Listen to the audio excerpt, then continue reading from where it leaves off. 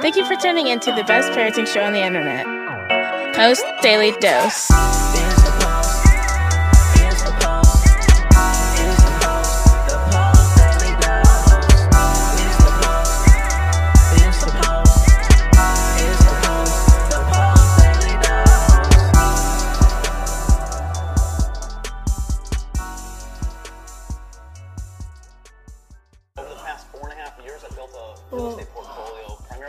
Oh, come on. There we go. Yeah. Hey.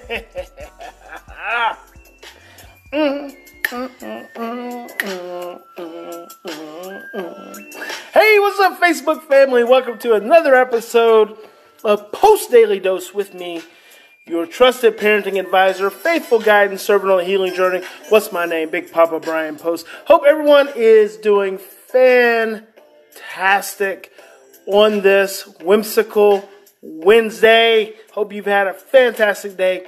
Thank you for joining me again for another episode, and we're going to dig right in because I've got an appointment I got to get to. So tonight's topic is meeting the basic needs of childhood trauma. I created this little sketch the other day, and I'm going to share it with you, and there's some copy and stuff that's all around. Hey there, Valerie. Here's the thing. You have to start with the basic needs. So many times we try to create all of these different scenarios with our children and address all these different scenarios and think about school, and we think about friends, and we think about home, and we think about activities outside of the home, and we think about peer interactions, and it's just too much. Especially when you haven't even met the basic needs. So the basic needs of childhood trauma is something that you really have to pay attention to, because hello there, Nina. Hello, Tracy, and hello, Mimi. The basic needs of childhood trauma are the ones that oftentimes get stirred up the most and on the most regular occurrence. And when you don't meet those most basic needs, and let's just talk about what those are. Number one of the most basic needs of trauma is a sense of predictability. A child with a trauma experience needs to be able to predict what is going to happen in their lives. And if they don't have the ability to predict, what it does is it agitates the amygdala even more. Another really basic need of childhood trauma is affection. Most children have had experiences where they have not felt safe with other adults. So in the imprints of their brain, they don't have that core experience an adult can make them safe. So they need lots of affection. The problem with affection is that when you have a child who's chronically stressed out in a home, it starts to create stress for the rest of the people in the home.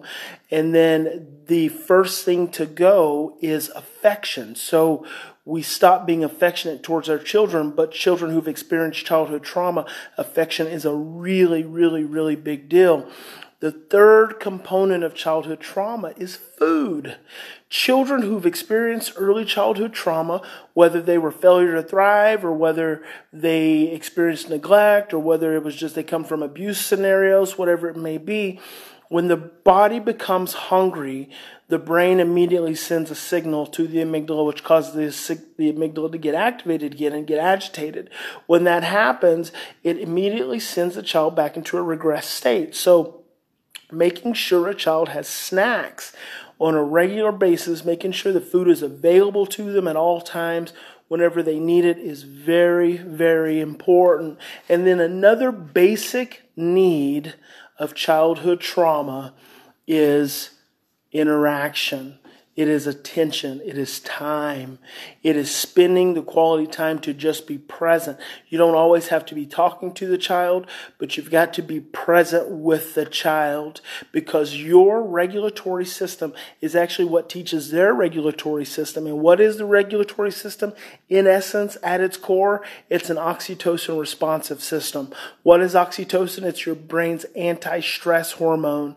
So you need this, because if you're a child who's been exposed to childhood childhood trauma, then you have a very sensitive brain. If you have a very sensitive brain, you have a brain that releases a lot of cortisol all the time. And what that cortisol does is it causes you to either become hypo-aroused in your agitation state, you shut down, you become depressed, or you become hyper-aroused in your agitated state. You become aggressive and hyperactive. So a child needs the attention of an adult, because what that adult's presence is doing, when you can stay present, is triggering the child's oxytocin. And when you trigger the child's oxytocin, you're giving the child the opportunity to develop something they didn't have, because oxytocin is a learned response in the brain. So that's very important. So the other night at the dad's group, I created this little sketch. In fact, it's going to be backwards if I show it to you like that. So I'm going to turn it around right here. So now you can see it. So here's the illustration, essentially. This is the brain. This is your limbic system. This is your prefrontal cortex. This is your midbrain, your hypothalamus, your hippocampus, which is also known as your screen. Now, here, the limbic system you see runs down the spinal cord to the heart, to the gut, to all your extremities. The significance there is that when you become stressed in this part of your brain, it actually engages your physical body as well as your emotional body as well as your thoughts. So that's very important. But here's what people oftentimes don't understand. Trauma is stored within the limbic system. So you see all these little dots. Actually, I created the bigger dots when I was making a point, a different kind of point. So I'm gonna remove those bigger dots. Let me stay on my screen up here. I got these I have these very fat markers, so I can't just pull them off. So I'm gonna fill that back in. What people don't realize about trauma is that trauma gets stored in that part of your brain, the limbic system part of your brain. The limbic system part of your brain is not a thinking part of your brain. And because the limbic system is not a thinking part of your brain, it just gets stirred up. Hello there, Julia. Trauma gets stored here in a very incoherent, fragmented way. And it also gets stored in the rest of your cellular system. So your heart, your gut, your autonomic nervous system. The problem is, and this is what we don't see, is that when you have experienced trauma, anytime you get stressed, your limbic system gets activated. Guess what gets turned on? The trauma memories. The trauma memories then discharge an energy which have to go through the midbrain. The problem is that early in life, if stress is uninterrupted, if it's prolonged, if it's overwhelming, it actually breaks through the screen. The screen is supposed to help you calm this down, so the signal is delayed and diminished by the time it hits the prefrontal cortex.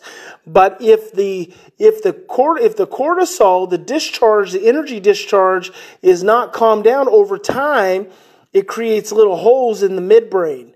And when it creates holes through the midbrain, what happens is that those energy signals that are all intertwined, coming from your amygdala, but all intertwined with your trauma, they shoot through the midbrain. When they shoot through the midbrain, they shoot through the midbrain uninterrupted. So from the limbic system, with all the trauma intertwined, shoots through the midbrain, so there's very little soothing that is occurring, and then they hit your prefrontal cortex, your frontal lobe, and then that's what causes all kinds of crazy, distorted thinking and suppressed short-term memory, because overwhelming cortisol suppresses the hippocampus, which is right here. So this is why you get a child who looks out of control. It's because in the moment of being stressed, all their trauma is stirred up in the same part of the brain as where all their stress comes from.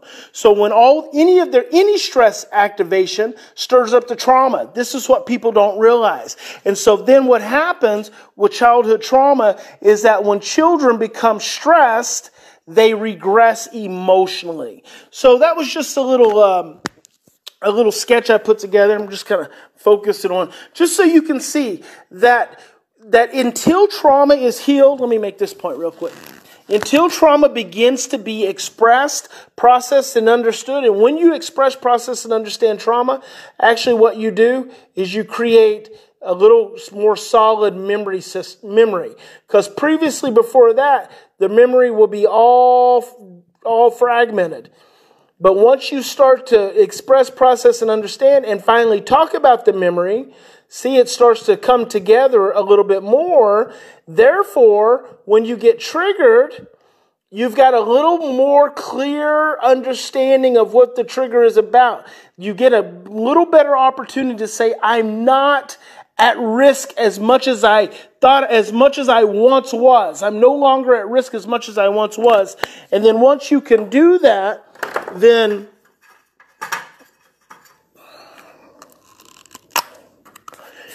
when you have regulated parents, what regulated parents can do is they can start to fill in the gaps.